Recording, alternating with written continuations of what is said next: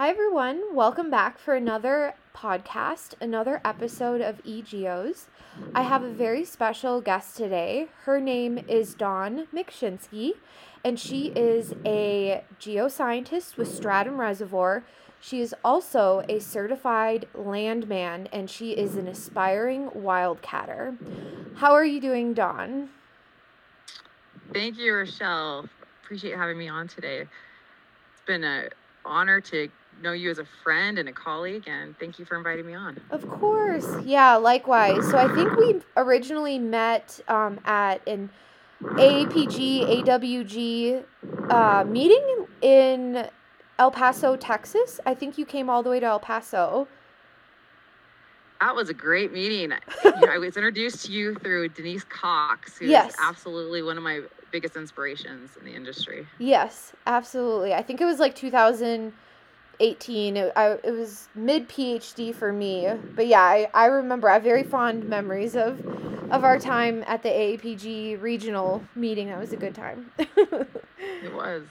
Cool. Well, thank you so much for joining me today. And to get started, would you share our audience a little bit about where you're from, where you grew up, and if there is something that influenced you a lot while you were growing up? Absolutely. It's funny. That's a great question. Where you're from? I always wonder: does that mean where you were born, or is that where you've lived the longest, or is it the most exotic place you can tell people? Any and all of the above. It can be anything you like. I generally tell people I'm from Utah. Uh-huh. I grew up in Draper, Utah. I'm the oldest, 7. So I have 6 younger brothers, all of them which I'm still very close to. Very deep Utah roots. Mm-hmm. Genealogy-wise, I wasn't ever into genealogy until I got into landman work. And going back and seeing some of the bloodline of our family, I'm a bloodline member of the Daughters of the Utah Pioneers. Oh, wow. And That's my cool. great-grandfather is Jacob Hamblin, who was a Western pioneer, a Mormon missionary, and a polygamist. Wow, that's fascinating. Yeah, I'm from wife number 1. She actually stayed in Ohio and did not join the Mormon church. She lived out the rest of her life there. But he took the kids and went on to settle Utah, Nevada. He was a diplomat to various Native American tribes in the Southwest and Great Basin. Jacob Hamblin, he aided the European American settlement of really large areas in southern Utah and northern Arizona. And if you Google him, they call him an honest broker between the Mormon settlers and the natives. And he was kind of a cool story about him real quick. He actually was one of the first people to learn the Native American Indian tongue. He left his compound in St. George, walked into the Indian Nation and lived there for quite some time with them and learned their language. And that's how he was able to establish the first trade between settlers and the Native Americans. That's amazing. That's actually, I think, a really great story. So because he was an honest, good, wholehearted person trying to do the right thing, that really led to his success, it sounds like. Yeah. The Indians would test him sometimes. They would send there's a story where he sent his son in to make a trade with them, and the son came back with lots of blankets and said, "Dad, look, I only had to trade 1 horse for this." and Jacob Hamblin sent him back to return all the extra blankets, and the Indians were waiting for him and laughing, saying, we knew Jacob would send you back. Oh. Dude, that's really funny. That's a great story. So is there something from your family history that's inspired you to maybe what you're doing today or something you'd like to do in the future? That's great. When I was growing up, it's interesting. Later, when I got into geology, which is kind of a little bit later than I think some people do, I spent a lot of time in Utah hiking. I mean, out of my backyard, just boom, right there. Lived at the bottom of the mountains. At age 16, me and my friend Lucy got helicopter rescued. Oh my goodness! Behind our house, yeah.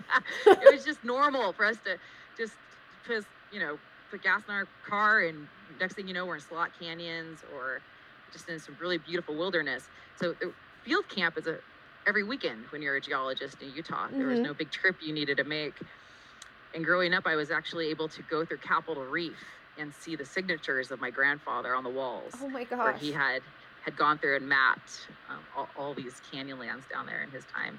And to this day, you can still go and visit his compound and see the houses he had preserved. I just felt a strong connection my entire life to the desert, and being in the same footsteps as my family, imagining what it must have looked like for them as they crested over each peak or each plateau to see the majestic beauty of Utah. It always felt like home. Well, that's amazing. It's very poetic. I just love it. So you would say that your grandfather was really your inspiration to pursue geology later in your career? Sort of. You know, it's funny, as a kid, I had it all figured out. I was going to be an astronaut. I think you'd be a great astronaut. I was going to space. Yeah. And, you know, I have all stars on my wall and constellation hanging, just planets hanging off the ceiling. I don't think I had any idea what I would do in space. I just knew with all my heart I was going to be up there, and I wanted to see the planets. Yeah. And then somewhere between 5th and 12th grade, I lost that. I became completely consumed with ski racing. But one of the reasons I also turned away from becoming an astronaut was I did learn I was claustrophobic. Yeah, that probably won't work so well. No. And with ski racing, it became my entire life. I graduated high school a year early, just became obsessed with the mountains. By the time I was 17 years old, I was competing around the world in skier cross, slopestyle, extreme skiing, and jumping off cliffs for ski movies, X Games. And then in the summer, I was working as a wildland firefighter. Okay. And I had completely forgotten about being an astronaut. And I didn't have any desire to go to college either. Okay. All I wanted to do was be the first woman to ski Mount Kilimanjaro. Yeah. Fully focused on that. Well, that's an admirable goal. That's amazing. I wanted to be the first woman to do a 720 over a tabletop, and I wanted to become a smoke jumper firefighter. And life, the best laid plans never seem to work out sometimes. It has a way of surprising you. It does. Yeah, it truly does. So where did you end up going to school when you started geology? Well, the reason I decided to go to school was because I died. I got killed in an accident on the way to a fire. We were, my gosh. Back before it became the Unified Fire Department, it was Salt Lake County Wildland Fire Department. We were on our way to a fire in Salmon, Idaho. And we're supposed to be wearing seatbelts, and we're in a big truck that looks a lot like the inside of an airplane with overhead compartments, and 2 of us were not wearing our seatbelts. 3 of us were not wearing our seatbelts. And my friend sitting next to me across the way said, "Hey, I just got a weird feeling right now. Just something's not right." And I said, "Yeah?" And he looked over and he clicked his seatbelt. Within 5 minutes, the driver rolled into a ditch at 80 miles an hour and flipped this huge crew carrier. Oh my gosh. Had I worn my seatbelt, I probably would have walked away from it. But instead, I was thrown into the overhead compartments and broke a rib, which punctured a lung, and also ruptured my spleen. So I drowned. I drowned in my own blood in that accident. Oh my gosh. When the plane came to take me to Missoula, Montana, and they were able to revive me back to life. And at that point, I really realized different priorities. I did want to go to college. Yeah. I realized there was something outside of jumping off cliffs and being a firefighter and all this exciting physical lifestyle. I realized I wanted to live a long life that had meaning to it. Yeah. So I was pretty poor at that time. I did all my undergraduate and graduate programs on student loans, which I'm still paying for. Oh yeah, you and I think a lot of other people. Yep. But to answer your question, I did my undergraduate at UVU in Orem, Utah, where I double majored in technology management and earth studies. Okay. With a heavy emphasis in geology, did 2 years of geology. Yeah. And after that, I was matriculated into the University of Utah's master program in geological engineering. Okay. I didn't finish that, but I did. So I took a job with Schlumberger. Okay. For analysis. Yeah. And then eventually graduated with my MBA. And you finished your MBA not too long ago, correct? About 2 years ago. 2 years ago. Yeah. Congratulations. That's amazing. Cool. You know what's really interesting is I think the real pivot moment, though, that came from me being a firefighter into geology was an AAPG event. Really? I can't begin to describe how life-changing these conferences can be for people. Yeah, absolutely. I had taken my first geology class where I had actually learned for the first time that the world was not created in 7 days. Woohoo! I was like 22 at that time. Yeah. And, we're on plates and they're moving and convergences and what? It was I was blown away by it. Yeah. And so I volunteered at the Rocky Mountain section for the AAPG up there at Snowbird. And what changed my life was at the same time I was working the ambulance full time and going to school. And in the emergency room, I would see women in their 40s and 50s, and they were exhausted. Yeah. They were, these nurses and these doctors, they were jaded. Yeah. They could become kind of rough and jaded over the years of selfless sacrifice working in these emergency rooms, but they didn't seem happy, and they seemed overworked and underpaid for their efforts. And I realized that was my story. That if I kept working on the ambulance, if I kept in the fire and EMS world, that is who I would inevitably become. Yeah. And then I went up to this conference up at Snowbird. Have you been to Snowbird before? I have not. No. Sounds amazing. Have you been to Taos? Yes. Okay, it looks just like Taos. Okay, cool. Amazing. Just jagged peaks, beautiful. Mm-hmm. And we're in the Cliff Lodge, and I met this woman. To this day, I don't know who she is, but she was probably in her late 50s, and she had long gray hair down her back, and she emanated beauty and joy. Mm-hmm. And I asked her, I said, "What do you do?" She says, "Oh, I own an oil and gas company." That's awesome. So you own your own oil and gas company? Mm-hmm. And she just fascinated me, and I looked at her in her career in geology. And she said to me, "Stick with it. Study geology. You'll never regret it." Mm-hmm. And I thought that's how I want to look when I'm in my late 50s. Yeah. I want to feel at peace, at one with the world around me, financially successful. I want to be her. Mm-hmm. And that was really powerful for me for making my pivot into geology. Oh, that's amazing. Yeah, I wonder who this woman is. I want to meet her. I know, me too. That's awesome. So now you're shifting gears a little bit. So you are now at Stratum Reservoir. Is that correct? Yes. Yep.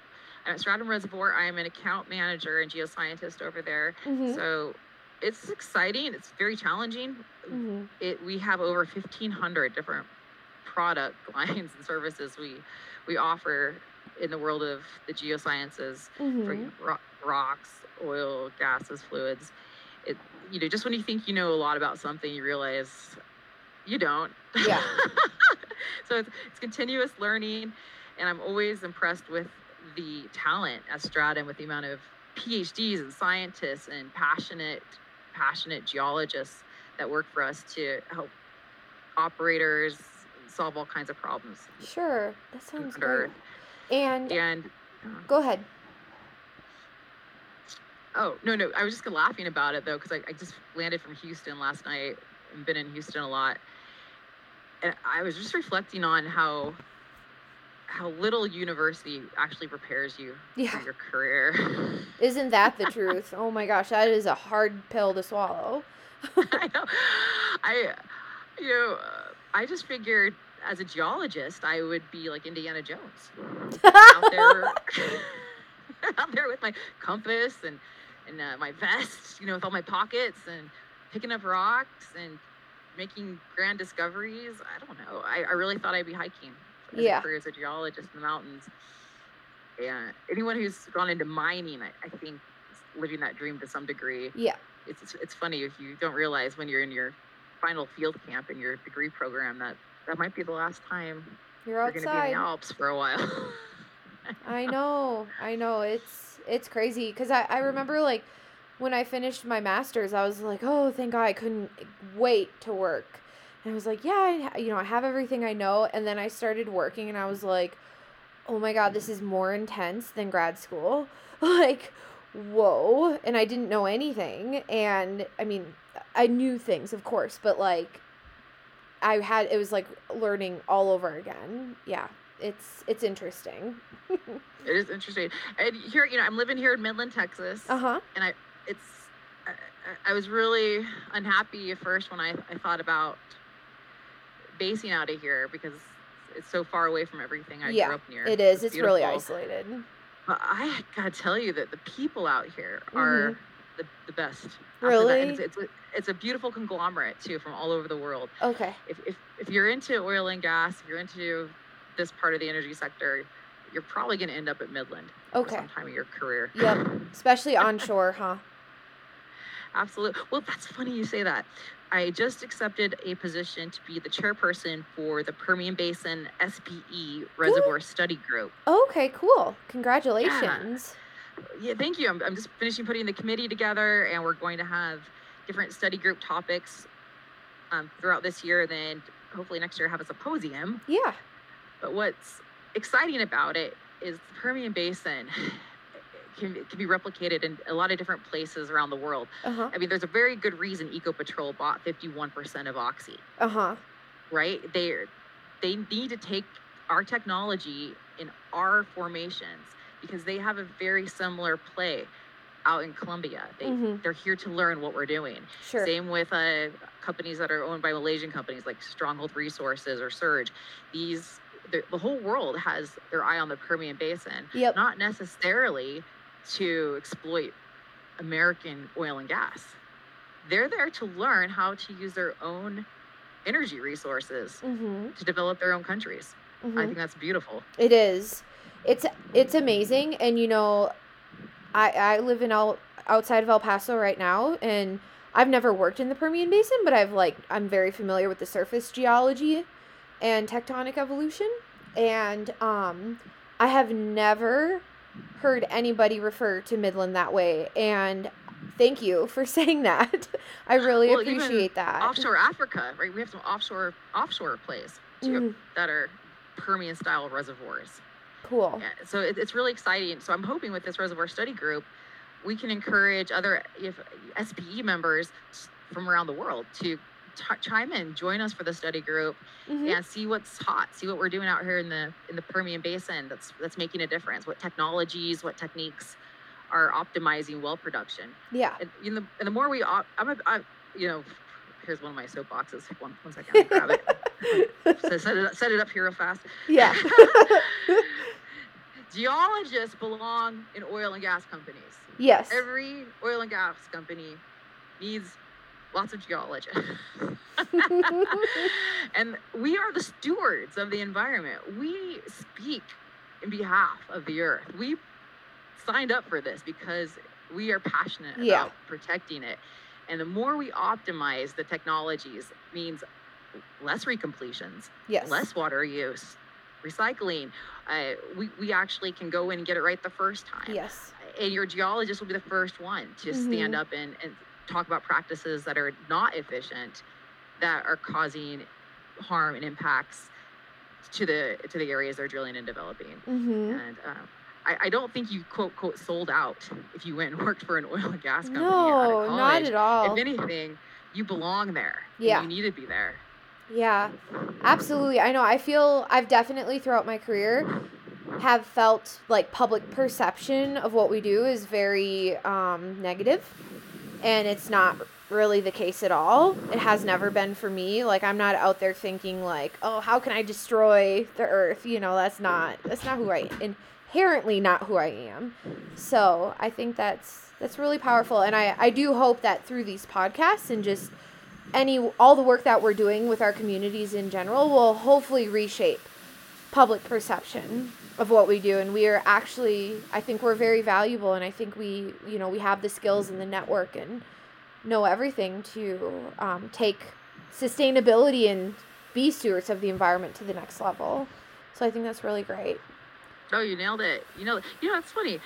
A lot of times you hear about they'll send like police officers and firefighters into elementary schools, right? That way, because one of the problems as a firefighter that we had in my other previous life was if you're walking into a school, right, or that has a fire, you look scary. You look really scary in your big mask and your tank and your clothes and your big hose. And it's only natural a child, especially when you're in the smoke and the dark, it's only natural children hide, right? They hide in the cabinets, they hide in places because this fire's scary, you're scary. Mm-hmm. And one of the things they've done around the country is we encourage children to come visit the fire department. Firefighters will come in their clothes, and they recognize from a young age that person is here to help, to help save them, mm-hmm. and not to run from them, but to run to them if it was an emergency. Or, the cops are your friends, the firefighters are your friends. Maybe we need to do more of that. Like the geologist is your friend. Yeah, no, I absolutely agree with you. And so in the beginning of the podcast, I'd introduced you as an aspiring wildcatter. Would you say that is your dream job or your dream goal going forward? Absolutely. So it's interesting, right? There's a lot of ways to fry an egg. Yeah, no kidding. And at first, when I first got into this dream of mine, I had some pretty big ambitions and ideas. I thought, oh, and by the way, okay, one more soapbox. Let me set this one up. Go for it. Set it up. Renewables aren't new. Yeah. Can I tell everybody that? Renewables are not new. We've been heating commercial buildings with geothermal since the 40s and 60s. Solar panels been around forever. We got dumps all over the place and all over the world with solar panels that are spent from decades and decades of use. Wind didn't show up yesterday. I was going to research this and I forgot to, but wind farms have been around as long as I can remember. Mm-hmm. Like this new emotional, political movement into this Green New Deal and renewables is acting like it's the newest, latest, greatest thing that's about to take over the world. And I'm like, it's been here, you guys. Mm-hmm. It's always been here. But I am so grateful that it's getting more attention than it used to. So my original idea for this oil company was, rewind, like 20 years ago, I thought, I'm going to have a revolutionary oil company. All my pump jacks are going to be solar powered, and I'm going to have geothermal energy, powering all my processing plants, and then I would have electric trucks somehow driving. I just had this really great fantasy idea about how if you're going to truly be oil and gas independent, you might as well get yourself integrate all the different technologies to work together and be as independent as possible. You learn more about how it all works, upsize, downsize, cost, and you see why that doesn't necessarily work. Yep. But that was my first concept. And then I got a little further into college, my MBA program, and I thought, well, I'm going to raise capital. I'm going to raise a lot of capital. I'm going to raise $100 million.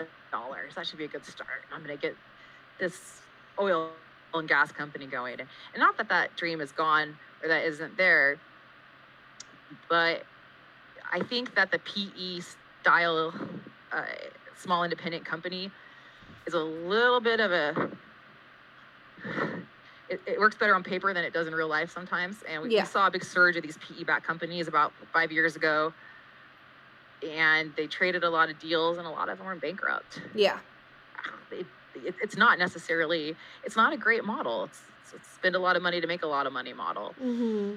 And if we want to go back in time, I think both geologically and in business, sometimes we forget the tried and true lessons of our ancestors. Mm-hmm. And we're so into modeling this and modeling that, and we forget that we've been doing geology for a long time, and the original geologists didn't even have geology degrees, and they were brilliant geologists who mapped and measured and scouted out all these beautiful formations as we began to settle North America and the world. Mm-hmm. And by that, I mean, there is some beauty to recycling and also starting little itty bitty. So right now, as I see my dream morph into the wildcatter side, I really look forward to getting stripper wells. Mm-hmm. I have a great love of history and a great love of those beautiful geriatric wells out there that are just pumping along, doing their thing. Yep. And they're so neglected. And, these are the ones that are problems, right? These are the ones that have bad casing, that are leaking, the fugitive emissions, oil spills, bad tank batteries. These are the mess, right? Mm-hmm. And we're in such a hurry to find everybody and plug all these wells and just, I don't know. I want to go up there. I have a dream of just one by one collecting my little geriatric wells and massaging them back into production, maybe getting if Diamondback has a well they don't want anymore because it's not economic for them at 50 barrels a day, I can tell you 50 barrels a day would be very economic for me. Uh-huh. I would lead a great life. 50 barrels a day for their multi-million-dollar investment. Mm-hmm. Not economic to them, economic to me. So one of the things I'm excited to get into pretty quick out here in the Permian Basin is getting into the stripper well business. Mm-hmm. Can you share with us more about what that is exactly? Yeah, it's a lot of what I described. Okay. It's where you go in and you take wells that for one operator are non-economic any longer, right? Oh, okay, and then you fix them up a little bit. Yeah. You might put a new pump jack on it, a new motor, use some new lubricants or chemicals down hole to loosen up the paraffins, or replace old parts. And when I say old parts, I'm talking about some of these wells are almost 100 years old. Oh, wow. I mean, there's some old wells out there. Yeah. They're still cranking along. Yeah. And there's still plenty of resources, and you just optimize them as much as you can. Mm-hmm. From that you can begin, and from there, once that builds out, I hope to be able to drill a few careful wells, right? I hate this where we just drill in a big line, and then we do engineered completions, and then we go back and we refrac it to get the rest of it out. And I feel like there's so much excess and wasted in that effort. Mm-hmm. And we should be drilling a little bit more thoughtfully and carefully with consideration to the geology and really understanding what we're drilling into as much as possible before we go there and perf it. Mm-hmm. Absolutely. Cool. Well, thank you so much for sharing that with us. It's really fascinating. I think that's one of my favorite parts about doing these podcasts is everyone's dream is so unique and amazing. It's great to hear. Do you have any advice for someone who's currently building their dream? Okay. All right. Next soapbox. That's my third one, right? Okay. Found it. I'll give this one set up. Stand up on it. I'm going to give complete opposite advice to probably anything you've probably heard anybody say for a while. No, that's good. That's totally fine. Don't pivot. Everybody says, "Oh, there's no jobs. Oh, energy is changing. Oh, oil and gas is going away. Mm-hmm. What should I pivot into, Dawn?" And I'm like, don't pivot. And I got a really good reason for this. All through the 80s, we had that just terrible crash. Mm-hmm. A terrible crash. Yeah, a decade. Yeah. A decade of no jobs. And during that time, people that were graduating with geology degrees and petroleum engineering degrees found no work. Mm-hmm. Enrollment discontinued in these programs after a series of years. And those that did maintain their positions at these different oil and gas companies were very protective of their positions. Yes. It held on to their trade secrets and it took a long time for that to come back. Followed by 2004, 2014, 2009, this last year, we've had a lot of bad slumps that have discouraged people from getting back into the industry. So we have a lot of issues right now, right? We've got a big generational gap where there hasn't been knowledge transfer. Yep. So I turned 42 here in a little bit. Mm-hmm. And what is interesting to me is, ready or not, in the next 5 years, anyone, I think right now from age like 36 to 45, Mm-hmm. ready or not, we will become the most senior in the oil and gas business. Yeah. Oh yeah. In the energy business. Mm-hmm. They're by default, there's no one above us. Mm-hmm. So we have to be ready and be absorbing as much as we can. Yes. And bridging these knowledge gaps and trying to take in as much as we can from anyone who's nearing or considering retirement. It's people don't realize is just hang in there a little longer, Mm-hmm. and just a little bit longer. You won't worry about if there's jobs. There's going to be so many jobs, and if you really need to pivot, go drill some geothermal wells for a while, right? Yeah. But keep up your skill sets. Mm-hmm. Stay in the business. Yeah. Stay sharp. Stay sharp on the technologies. Absolutely. Yeah.